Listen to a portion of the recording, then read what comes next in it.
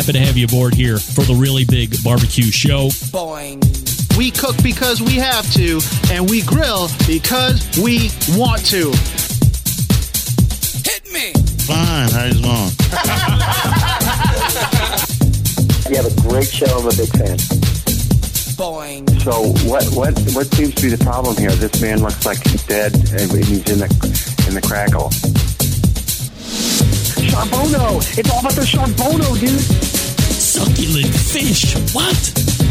He ate 2 feet for wieners. But listen, Lavernius, shut your face. I'm shaking like a dog shit peach seeds. We have top men working on it right now. Top men. All right, just like that, we are into the second hour. Happy to have you aboard here on the show. It's a show that talks about barbecue and grilling stuff, but you know that. First show of 2020, and we are going along flawlessly and at breakneck speed. This portion of the show being brought to you by Fireboard. Monitor up to 6 different temperatures simultaneously. Connect to Wi-Fi for cloud-based monitoring or connect via Bluetooth. If you have Alexa or the Google Assistant in your home, you're in luck because it's fully integrated with both. You can buy it at fireboard.com or call 816-945-2232. In fact, my brother-in-law, John Clota, got a Fireboard for Christmas. Hey, now! Good job, John. Anybody else get a Fireboard for Christmas? Too bad if you did. Somebody doesn't like you that much. Still to come on this show in a couple minutes is Sam the Cooking Guy. You can follow me socially at BBQ Central Show on the Instagram and the Twitter, /BBQ Central Show on Facebook, where you can also find a video feed. If you missed it last week, and as you heard 2 weeks ago on the last live show of 2019, the best moments of the Barbecue Central Show in 10 minutes or less, the format has been revamped to meet the actual title, the best moments of the Barbecue Central Show in 10 minutes or less. Now, this Friday, episode 106, taking you back to January 26th of 2016, so relatively recent. Dave Bosca of Butcher Barbecue and sponsor of this show, at that point had some new rubs coming to the market, and we talked about a lot of science and rub making and what all goes into it. So that was a really fun conversation with Dave, who, by the way, does have a great podcast that's out now as well, the Butcher Barbecue Podcast. But let me please recommend this. If you missed episode 105, which is the very first best moments of the Barbecue Central Show in 10 minutes or less, in the real 10 minutes or less time, if you missed it, you got to do me a solid. You got to run right over. In fact, tune out of this show right now. Tune out! Go to my website, or if you have it in your podcast feed somewhere, and listen to episode 105. On that show is Ronnie Lotz. If you don't know Ronnie Lotz, you've heard his name around here on this show as we talk about things of all-time scale and proportion on this show in terms of greatness, unbelievability, ridiculousness, and the like. Ronnie Lotz is always front and center. And if you think it's a bunch of hooey, go listen to episode 105 and hear everything fall into the truth that we have told you about as it relates to Ronnie Lotz. You have to go back and listen to it. In fact, I listened to it on the way to work Friday last week. And finally, after these many years, I heard Ronnie Lotz legitimately call me Gene and not G, and he was doing it on purpose. He called me Gene a number of times. Now, you might wonder, how come Ronnie Lotz hasn't been on the show if he's such a great guest? I'll tell you why. He calls me Gene. You don't get on my show when you call me the wrong name on purpose. It's a level disrespect right there, my friend.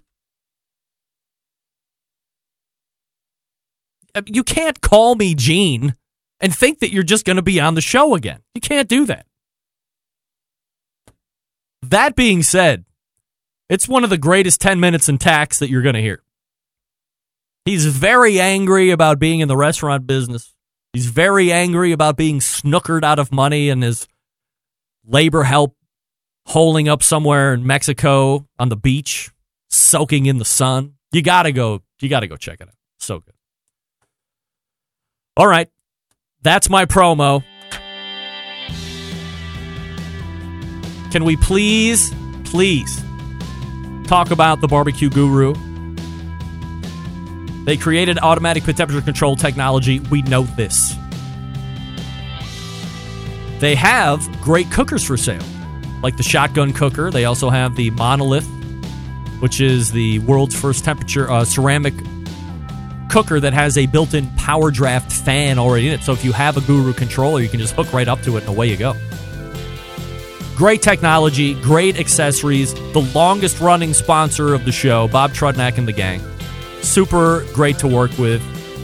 Full of information. If you have any questions about what to do, what to buy, where to stick it, 800-288-GURU. 800-288-GURU is the number. And the website is bbqguru.com. If you have any questions, make sure you ask. They'll get you up and running right out of the box. Plenty of different stuff to choose from. Really great. Got to have Bob back on soon. We are back with Sam the Cooking Guy. Stick around. We'll be right back.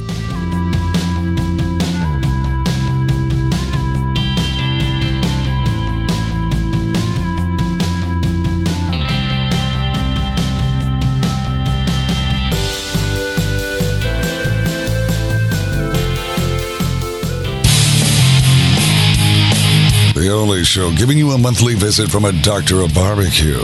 A man actually named Meathead. The author of a barbecue Bible. Bloggers, reviewers, competitors, and manufacturers by the dozens. It's the Barbecue Central Show. Once again, here's your host, Greg Rempe. All right, welcome back. This portion of the show being brought to you by Smithfield. Who's ready for the second Smithfield National Championship? Well, we'll have to find out when that's going to be taking place. If you want to jump on the Committed Cooks program, do that at smokingwithsmithfield.com. Get all the details, pony up $25 and get a couple $100 of swag back in a box. Great stuff. Smithfield back on board for 2020. As I had mentioned at the top of the show, it is the first Tuesday of the month, and that brings a bevy of regular guests. This one just might be my favorite guy ever as we race to the hotline. And welcome back, friend of show, Sam the Cooking Guy. Hey, Sam. What's up, buddy? How are you? As the kids say, what it do? What? I don't know what it do. Oh, all right. I don't think I ever knew what it do. You never knew what it do? No. Come on. Never. Come on. I knew you knew what to do. Oh, my God. What's going on?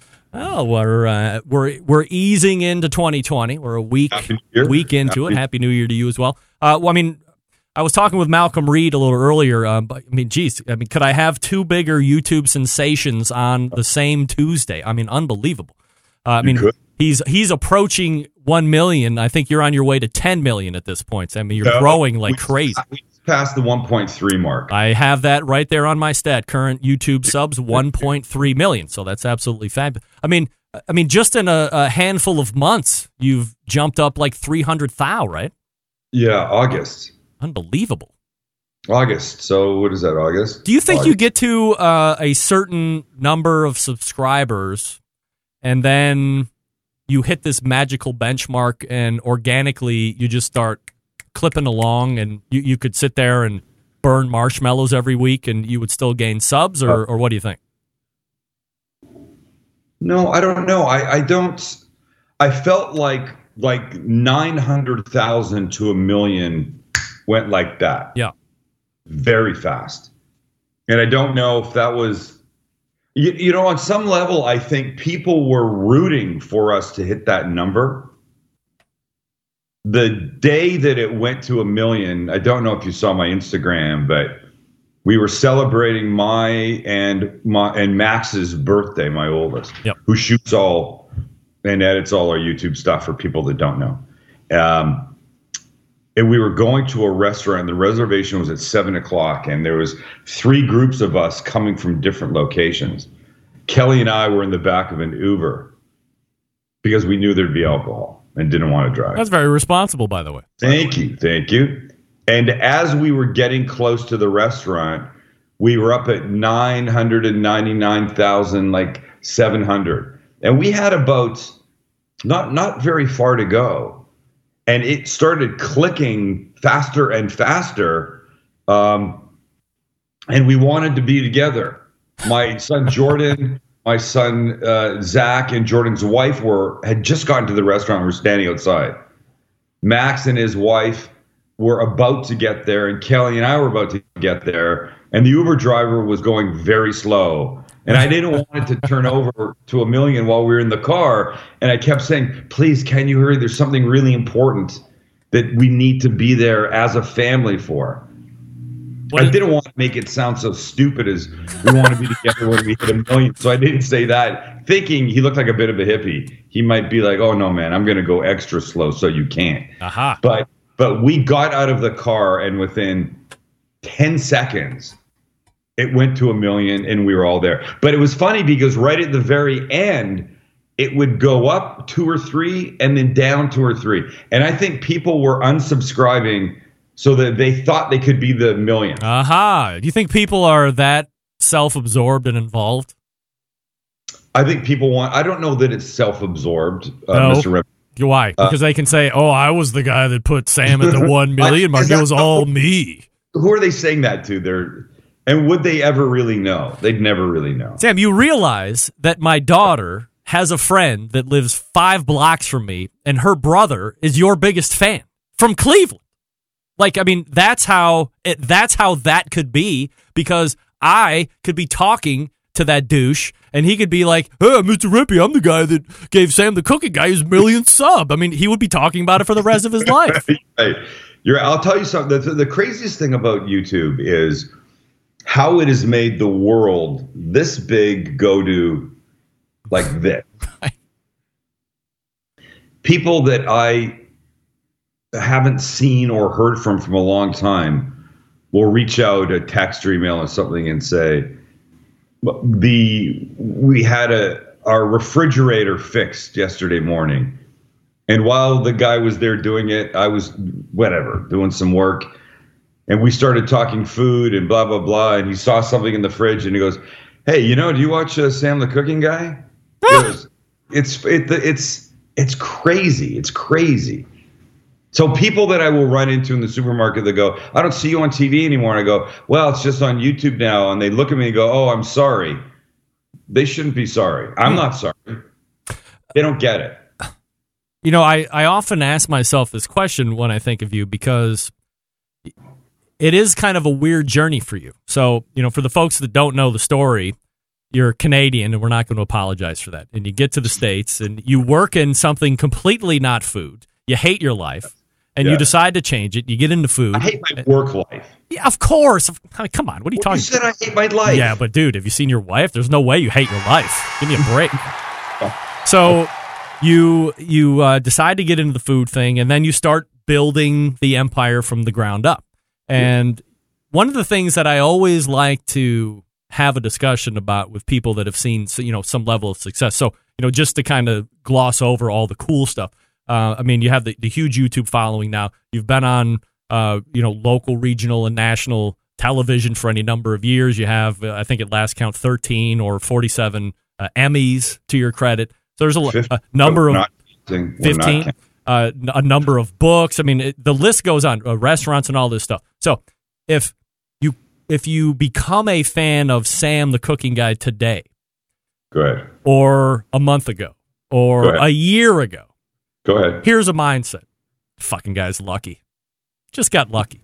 But they don't see the 30 years that we're going into where Sam the Cooking Guy came from. So it's not lucky. And I think unfairly... Hold on!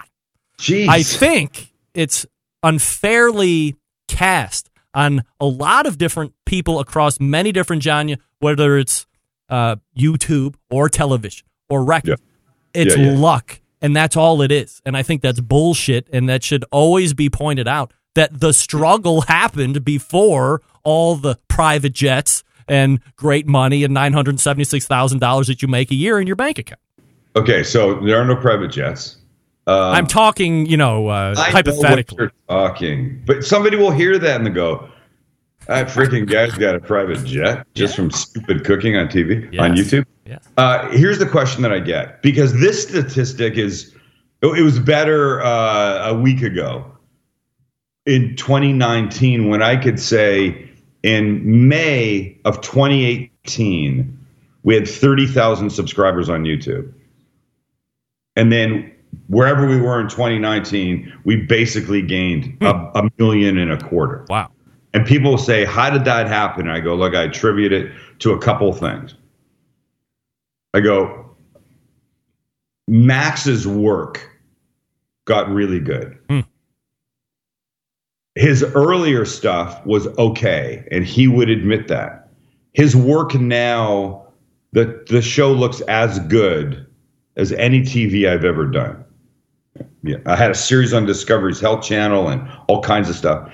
As good as that, I go, there's this thing that I believe in that it's like you roll a ball down a hill. As it starts to go, it picks up speed. Yeah. And yes, I believe it picked up speed as we went. But I also think that the 17 years of being in the cooking world are finally starting to come out. Yeah. And there's a significant component of, I don't know if it's luck, Greg, but it's just more eyeballs, and then you tell two friends, and so on and so on. There used to be a shampoo commercial years ago that had that as its tagline. You tell two friends, and shit just happens. More people. But it's the funny thing. You hear a band and you go, well, they just came out of nowhere. And they didn't come out of nowhere. They've been in shitty clubs making, $100 a night for 6 people for 10 years. Yeah. And if the luck is that one night a music producer happened to be walking past as their notes were coming out of the club doors, is that luck? Or is it them beating the bushes and always playing as many gigs as they can so they could get heard and noticed? And a lot of it is just because they like it. How much longer can you keep up the YouTube stuff?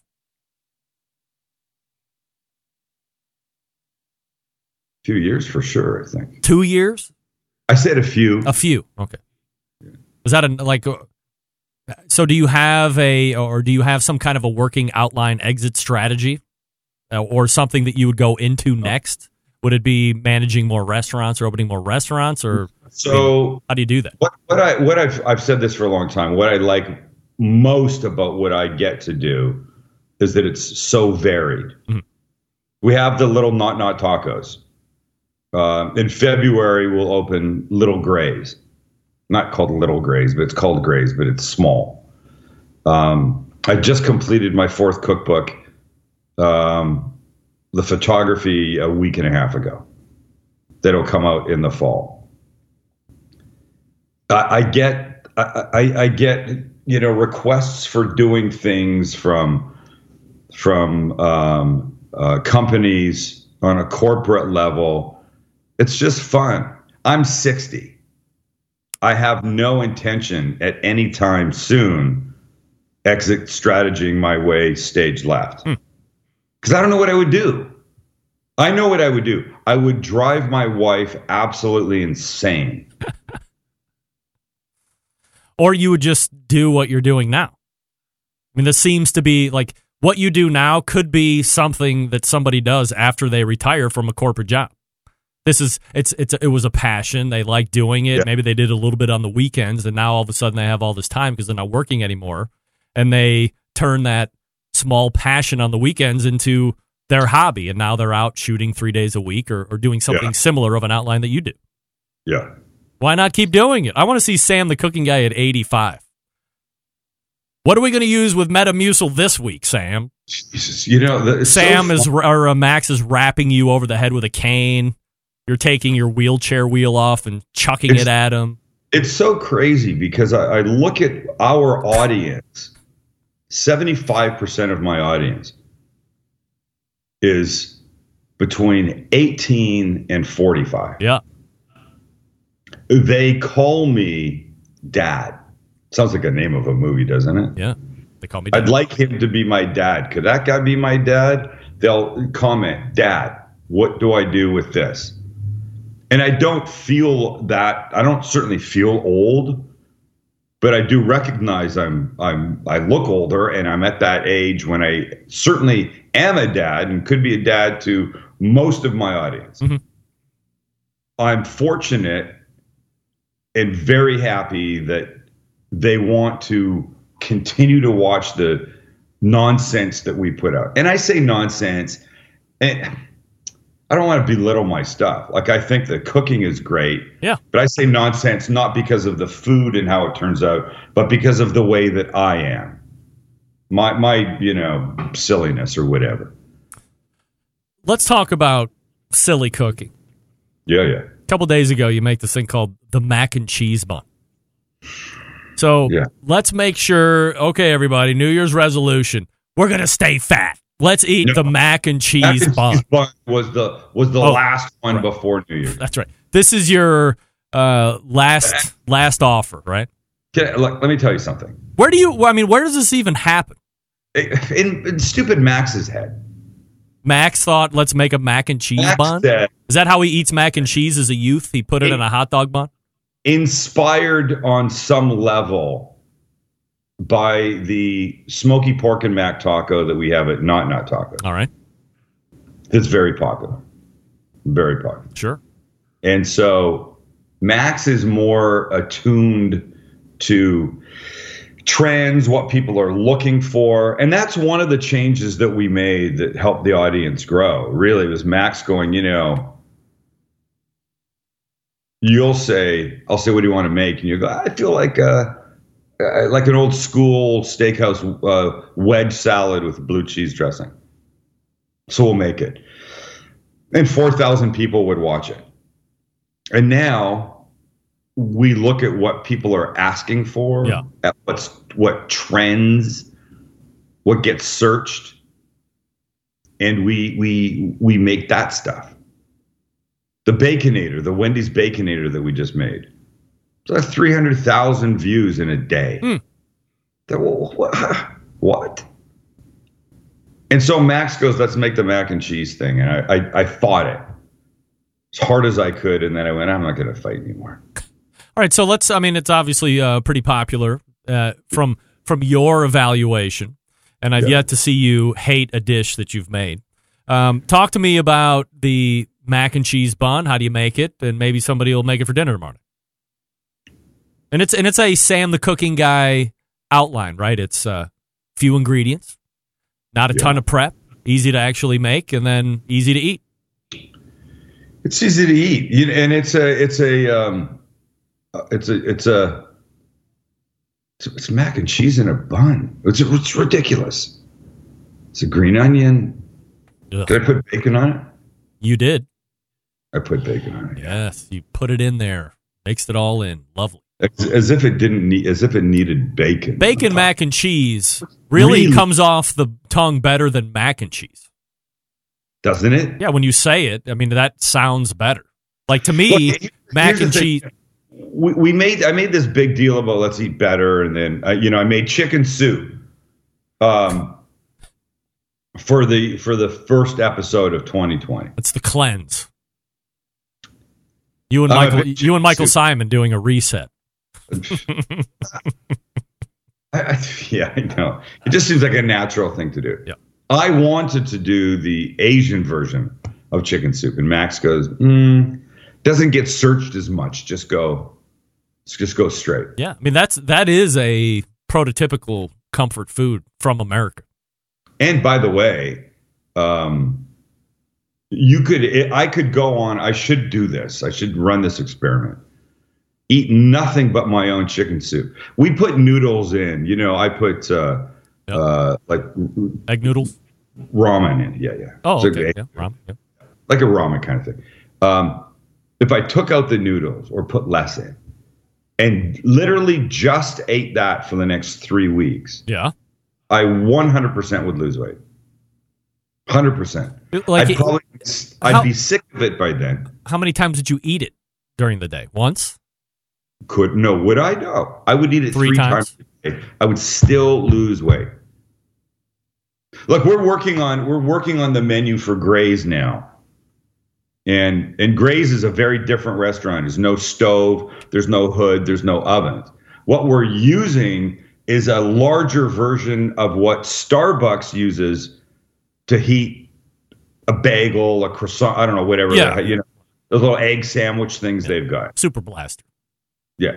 It's called a Turbo Chef. It doesn't get nearly enough credit for what it can do at Starbucks. And we tested it up in Los Angeles a couple months ago, and we're very impressed with what it can do.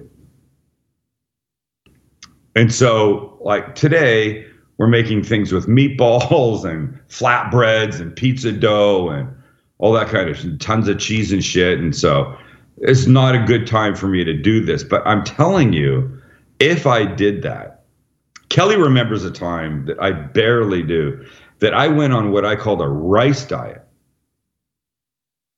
Kel, did I eat stuff with the rice? For how long?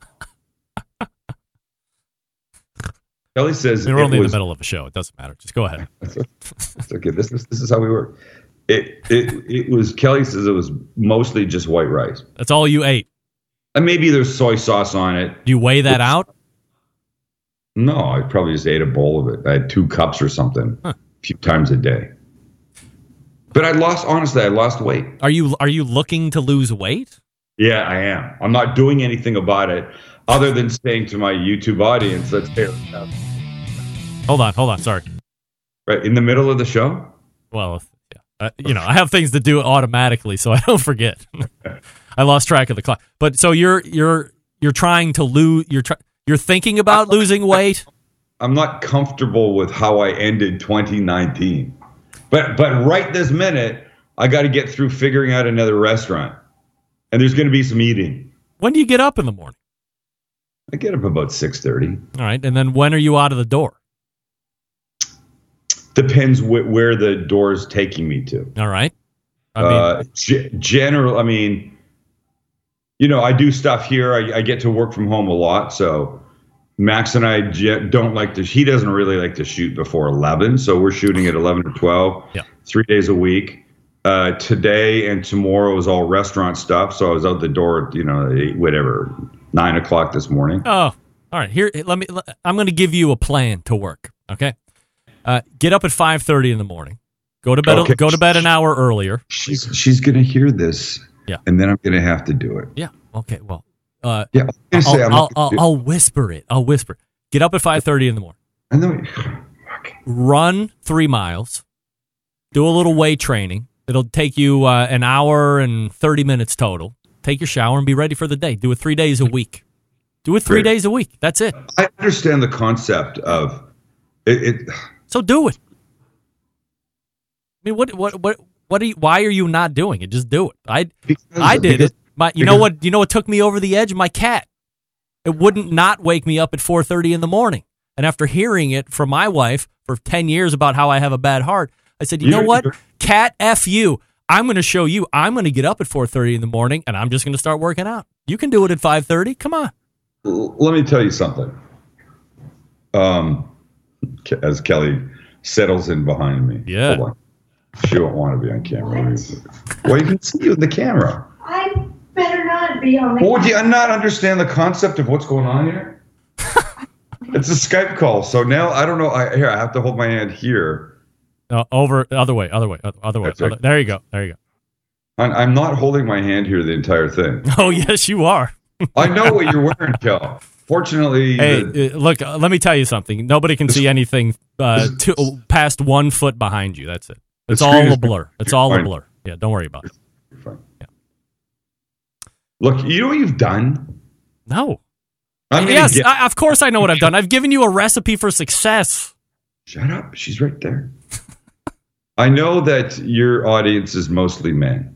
Yes. And any guy sitting there now that is essentially a little lazy and claims to have other things to do is now going to stop watching the second hour of Barbecue Central show and go, well, it was great. And they'll turn around and their wives or significant others will be there going, well, And the guy will go, well, what? I go, why don't you listen to Greg? Yes. Get up and run 3 miles. Frank, I'll get up tomorrow morning. I'll run 3 miles. I'll have a heart attack. It'll all be over. Well, you feel good about yourself.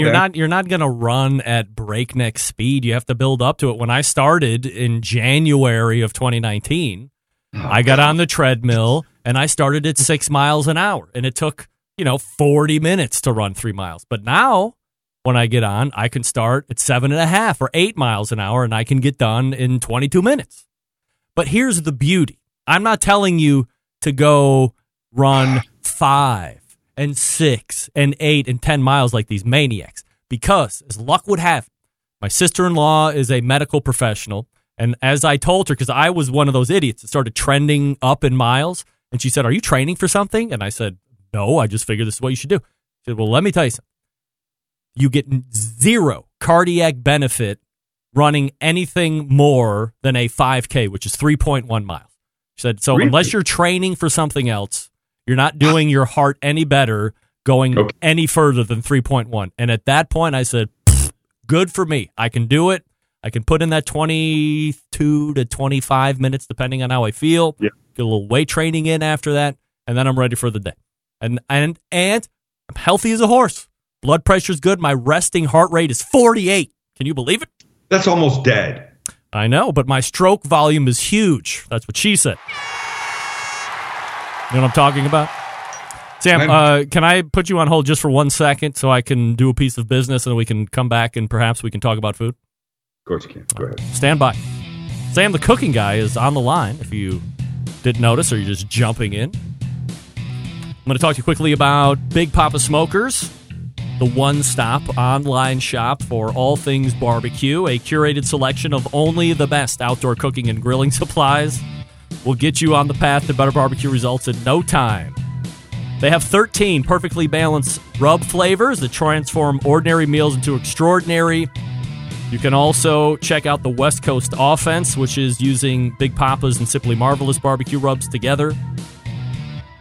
They also own Granny's barbecue sauce. If you're looking for a new go-to sauce that will please everybody, Granny's traditionally and powerful flavors remind us why we fell in love with barbecue in the first place, because it tastes good. Now, aside from the rubs and aside from the sauces, they have great cookers that you should buy. Now, if you want a easy-to-use and versatile smoker, the Mac 2-Star General Pellet Grill is what you want to take a look at. Big Papa's is the exclusive Mac dealer. They even offer special packages. If you're not a fan of the pellet cookers, check out the Old Hickory Ace BP. It's the only charcoal smoker that Big Papa's has on his competition trailer. If you're not sure of what grill you need, give them a call, ask them questions, and then figure it out from there. 877-828-0727. Or shop the website, bigpapasmokers.com. That's BIGPOPPA smokers.com. We are back with more Sam the Cooking Guy in 2 seconds. Stick around. Be right back.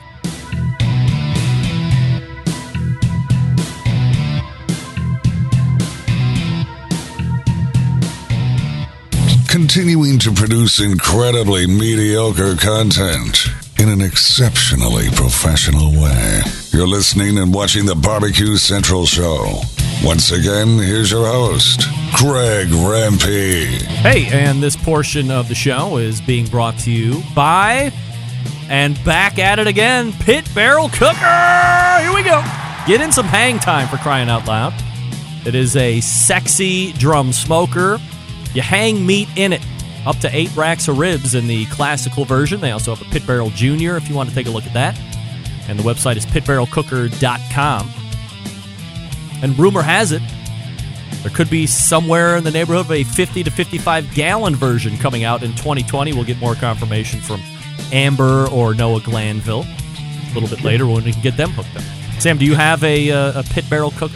I don't, but I have a question that I've always had about the Pit Barrel. Oh, yeah? I know people love them. Yeah. How is it that the stuff hanging, the low-hanging fruit, doesn't cook at a faster rate or burn than the stuff at the top? Well, here's all I can tell you. You get the barrel lit, ready to go. Yeah. Okay? And then you put the pieces of rebar, which is basically where the food hangs. Yeah, across the top. Yeah, so then you hang your ribs or your brisket or whatever it is you're cooking. And then you put the top on. Yeah, hang brisket, hang everything. and then you close the top. So however the vent is set at the bottom, that's your intake, obviously. And then the way that the holes at the top that hold that rebar or the hanging rods, if you will, are machined, it's all done with science involved. So are you saying it creates a convection-like environment? Absolutely. It's they call it stationary rotisserie. If that, that's obviously a little counterintuitive, but yeah, I mean, and it's super easy to use. It cooks a little bit hotter temperature than your traditional low and slow, but for an ease of use cooker, and especially if you like the charcoal flavor. Now, in my house, charcoal flavor doesn't help the fact that my neighbor Desmond, kidnapped my pit barrel cooker because he loves it, and it is now on his deck, so I get to look at my cooker on his deck from afar. Him before cooking your backyard. By the way, I have a question. Yeah.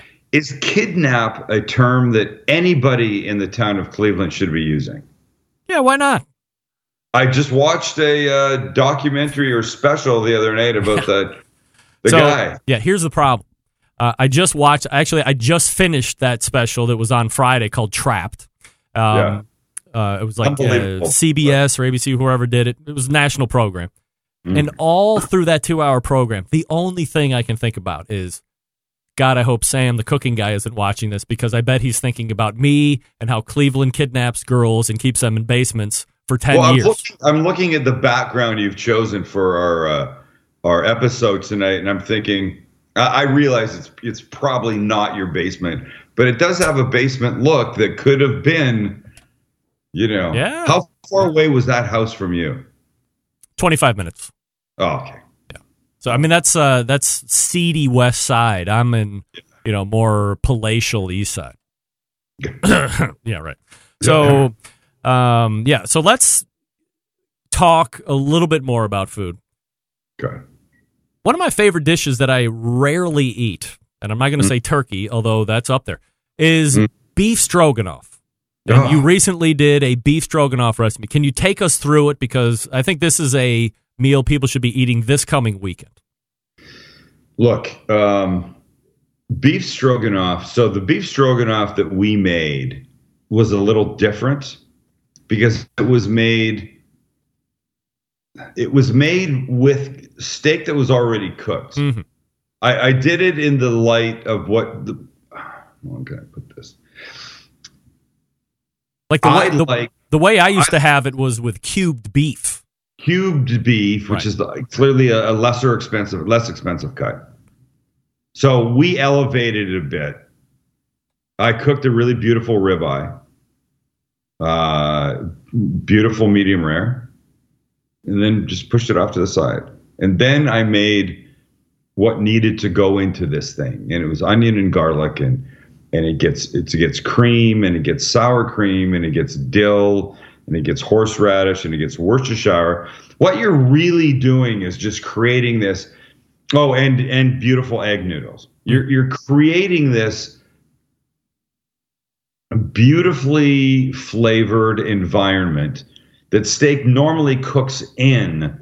But if you take a look at the picture that we posted with it, we were looking at it and we're having this discussion and said, do I cut the steak and then mix it all in? And then if you mix it in, it's going to get that, yellowish sort of pasta-ish kind of color to it, the cream that's cooked. There's parsley and dill or whatever in there. And it's going to look okay. And then we decided the thing to do, let's not do that. Let's keep the ribeye, as gorgeous as it is, just pile up a big shit ton of it in the middle. And then you would take a fork and drag it through the sauce and stab some egg noodles and have a bite. And it is so perfect for this time of year. And I think it is so easy.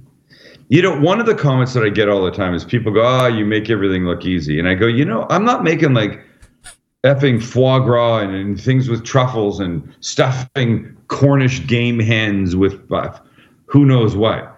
I go, it's not complicated. You just don't think you can do it because you haven't. People will come up and say, I can't cook. And I go, You know what? I bet it's not that you can't cook. I bet it's that you don't cook. Right. You went to make something once, a pineapple upside down cake. You failed at it for whatever reason. Could have been you, could have been the recipe you had was bad. It could be your oven is no good, whatever it is. But it turned out like shit, and you went, oh, clearly I don't have the cooking gene. And I always go, look, nobody could ride a bike in the beginning. Now we can all ride bikes, and that's just because of practice. So go make that pineapple upside down cake a second time, and now you know what? It wasn't cooked enough. So maybe the recipe direction for 45 minutes needed to be an hour. It was way too sweet. Shouldn't have been 21 cups. It should have been maybe 2.5 cups. Stuff like that. Is it fair to say that, aside from maybe having a bad experience, or maybe, I think some of the, I hate painting with the broad brush, but I think, tell me I'm completely off base here, but folks that you run into that like to cook. Yeah. And it's probably a unique dichotomy for your audience too, because I'm sure there's plenty of people that just watch you because they find you entertaining. They think the food that you're making is good. They like when you taste your food at the end, and they have no desire or they're scared to try any of what you just did. But they will also tune again on Wednesday and Friday and consume it as entertainment. Yes, there is that component. But whenever I meet a single person, a couple, a guy, girl, whatever it is, I say, who cooks? And inevitably, one of two, at least, probably 30% of the time, one of the two, if it's a couple. More often, but the line I get a lot is, you encouraged me to cook in the beginning, and now I cook all the time. And I do think that, look, my thing was supposed to be a travel show and not selling seats to Korea or Japan or the Bahamas. It was to encourage people to try to go someplace different that maybe they didn't go. And when that didn't work out because of 9/11, I said, I'll just try and find something else that I can be encouraging at. And it was cooking. And only because I the days following 9/11, when my travel thing went away, I saw a really horrible cooking segment on a local TV show, local morning news show.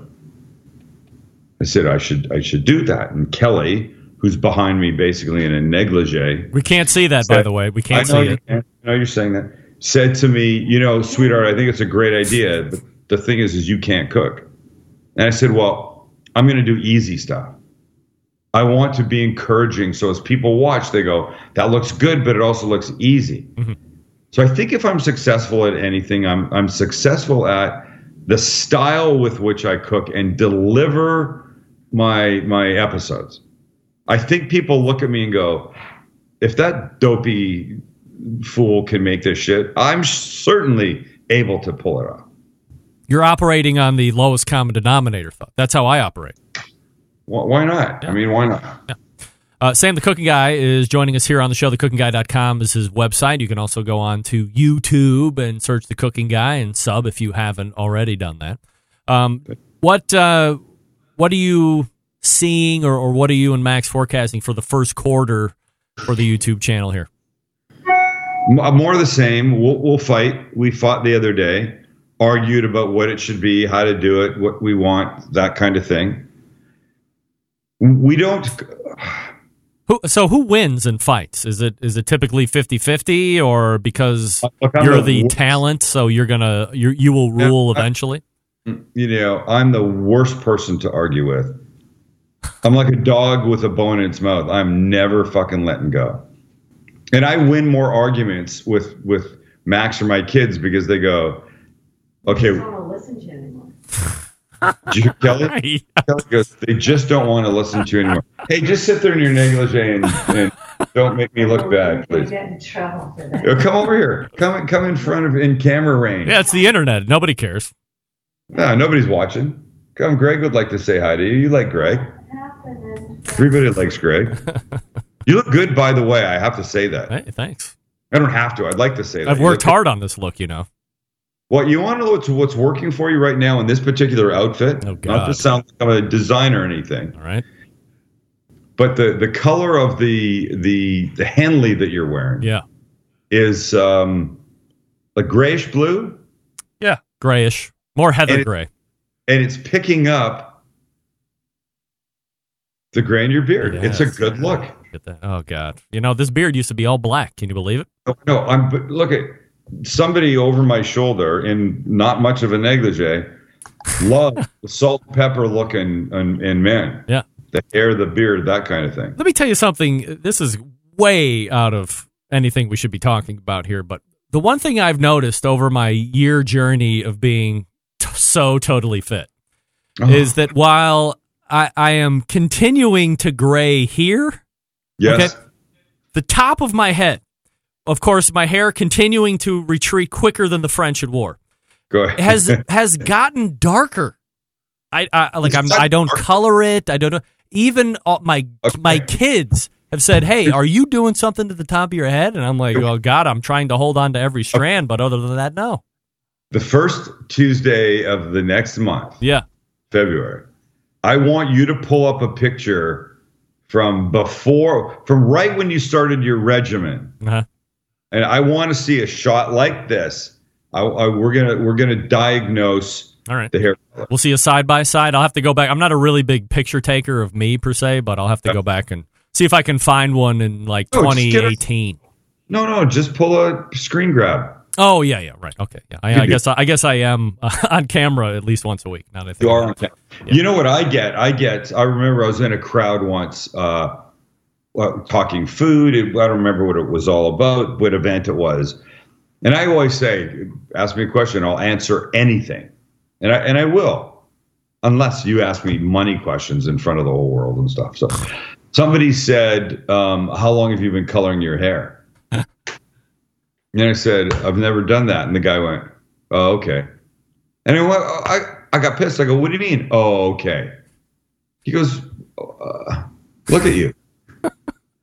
How old are you? Whatever I was there, 57, 50, whatever. I go, not everything happens at the same time on people. Yeah.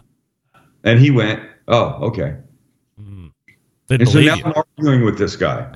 And I don't know how to not argue. I don't know how to win the argument because, unless you did some swab or took a chunk of hair and dipped it in something and sent it to a lab to show there was no color other than natural color. My father didn't really start going gray until he was in his mid-60s. And I have it coming in now. Just not that much. You'd never see it here. But yes, you're just getting very, very little bits.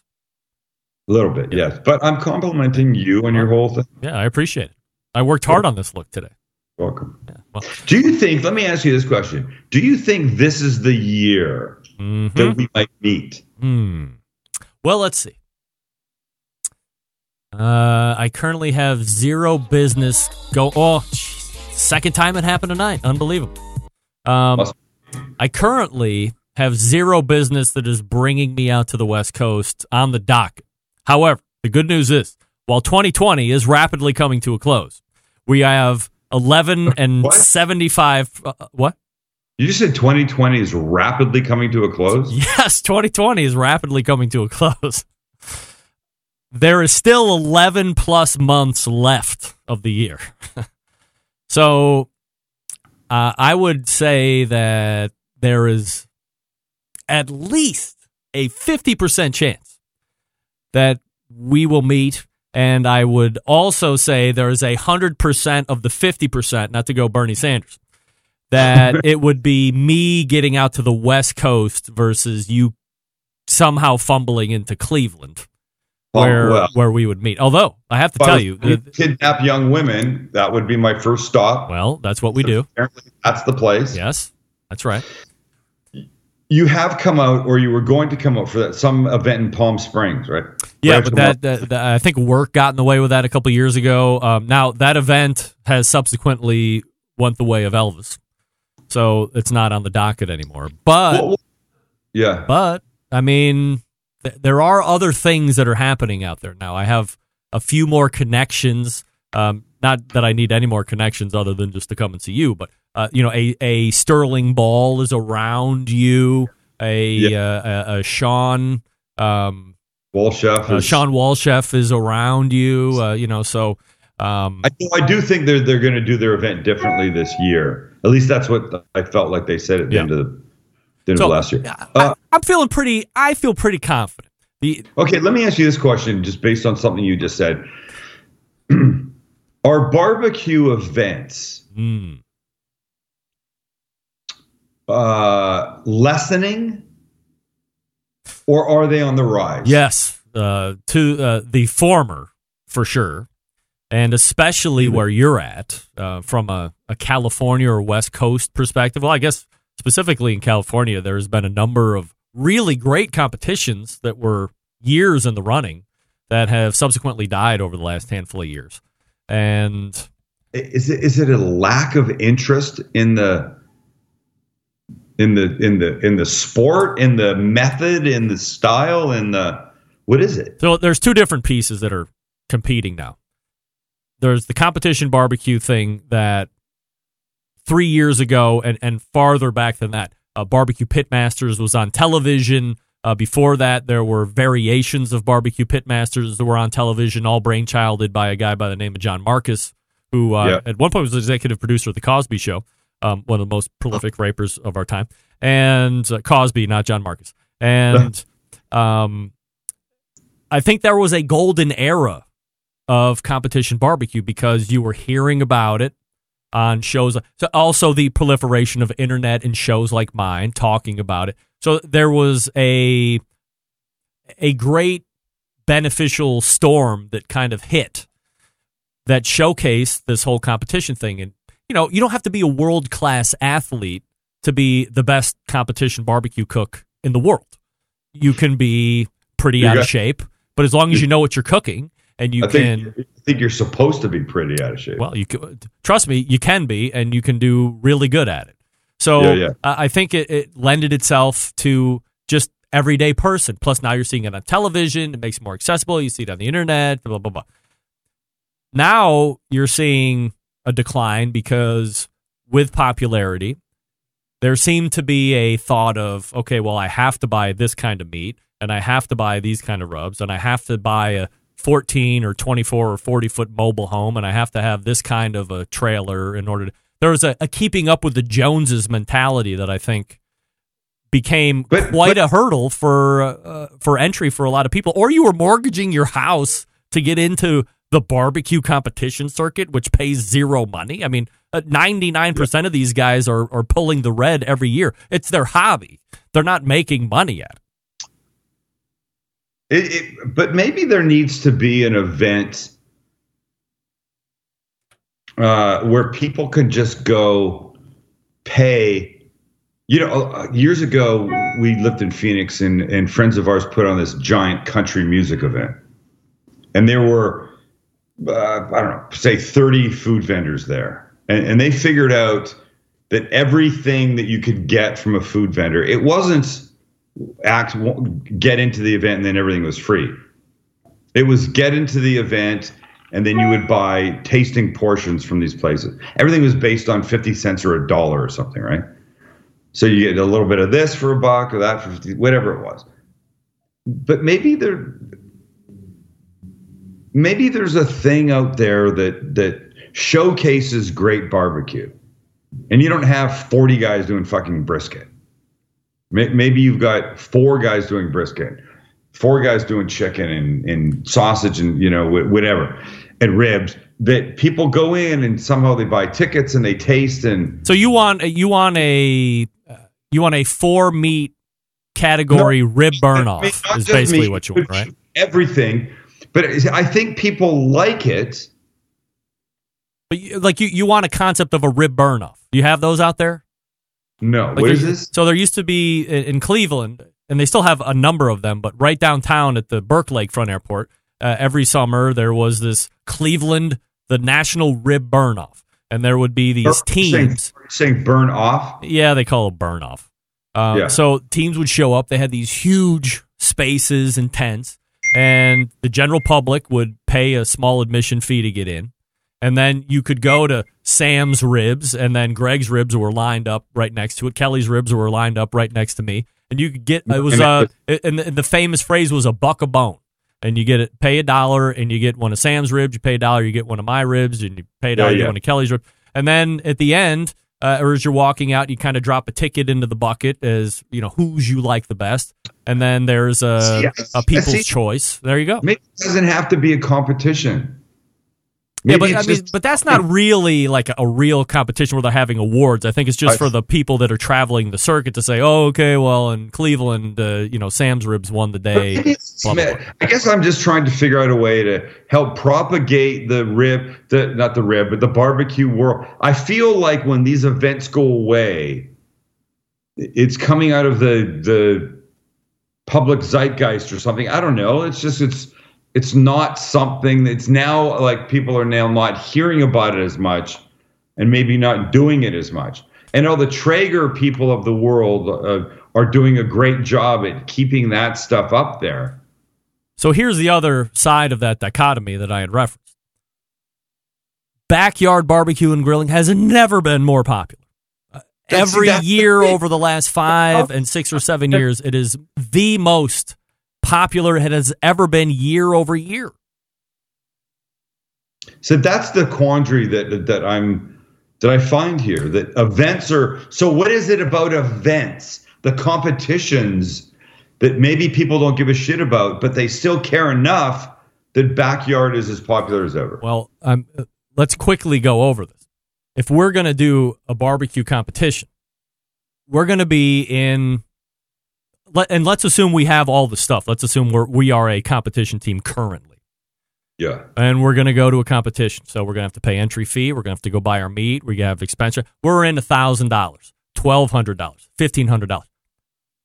I mean, if you're not winning, you're just spending money because you must really like it. Now, what about instead of that, Sam and I get together, we pool way less than $1,500. How about $300? And we throw a huge kick-ass party in your backyard in La Jolla or San Diego, or wherever the hell you're at.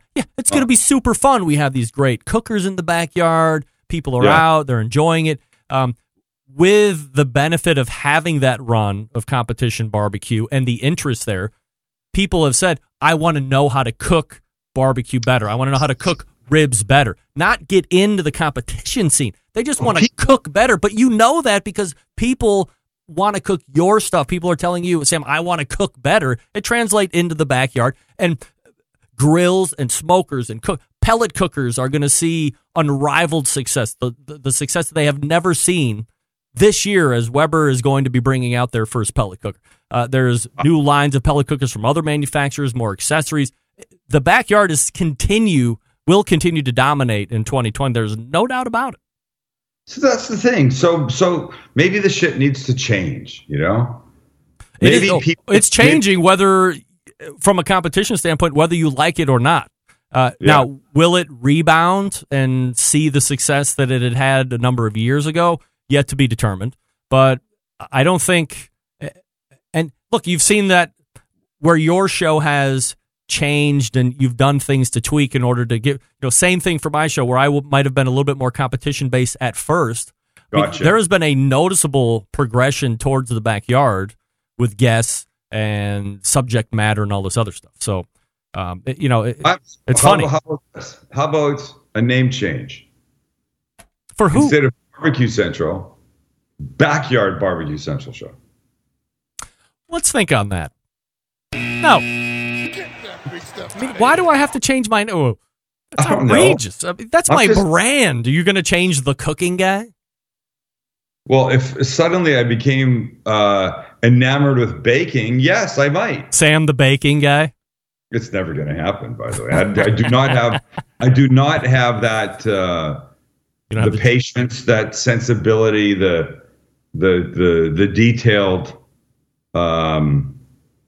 nature of cooking the baking requires. Is there that much of a difference? 100%. Really? Cooking that I do is like horseshoes, cooking that I do is more like hand grenades. Close enough is generally good enough. tablespoon of kosher salt, half a tablespoon, tablespoon and a half, not going to make a difference. Right. Because the sum total of what I'm making is not this big. It's this. It's a casserole dish. It's a soup. It's a stock, whatever. But in baking, if you forget the 1 tablespoon of cornstarch or baking soda or baking, yes, whatever, shit won't rise or get firm or be fluffy or accept the next level of flour, bake whatever stuff has to go in. It's a science. Baking is a science. Yeah. Cooking is whatever. All right, look, I got to go to bed because I got to get up and go to work tomorrow. Okay. So, go subscribe to Sam's YouTube channel if you haven't. Go to the website, check out all the cool recipes, and make something this weekend. He wants you to. The Cooking Guy. On the entire second hour. You what? You heard me. You've never what? Been on the entire second hour. I have. Are you new to the show, Sam? No, I'm usually like a half an hour. I feel like it's been 2.5 hours since we've been talking. And here's my last question. I just want to make sure. Do you take polls? What does that mean? Do you ever give people an A-B choice? Sure, all the time. Choice close. That's what we call it in the sales game. Okay, what do you call it? Choice close. Okay. I want to just make sure that people aren't bored. I feel like you and I have had like the kind of conversation. Oh, I'm bored.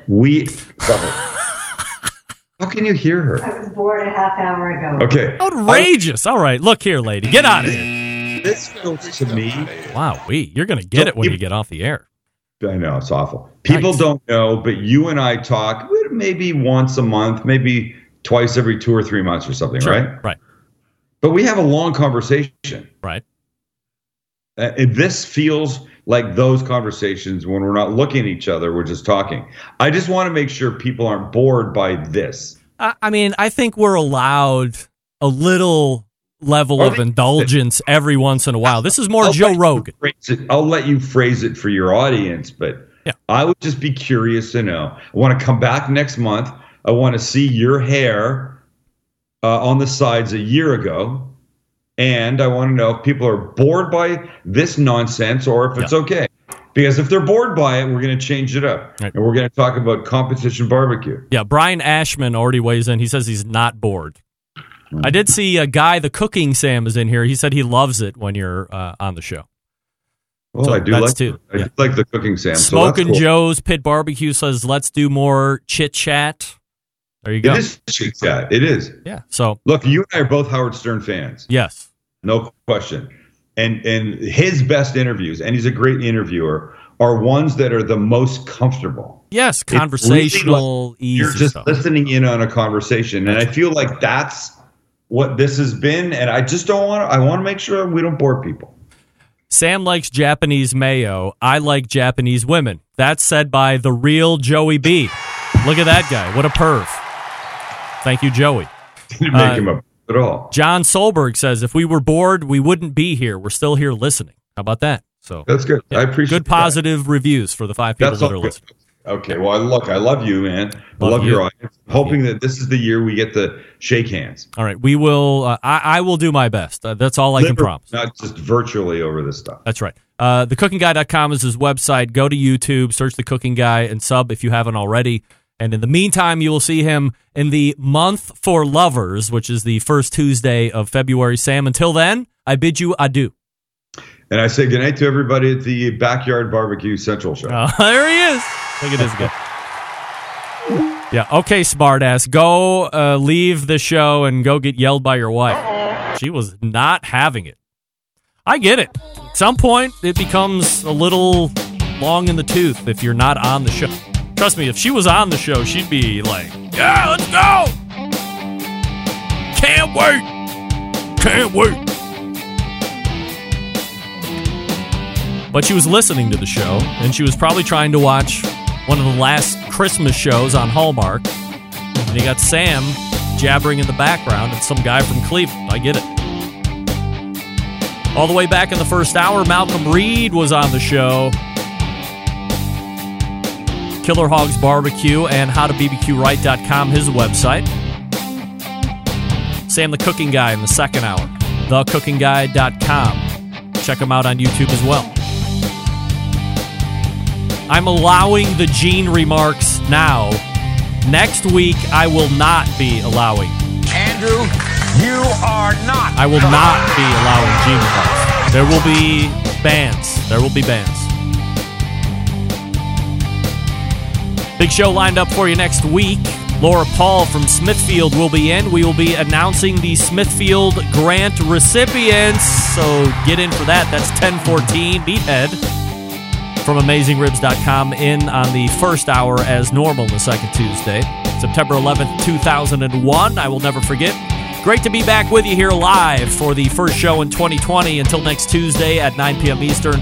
It's your program host and proud U.S. American, Greg Rempe. Good night now.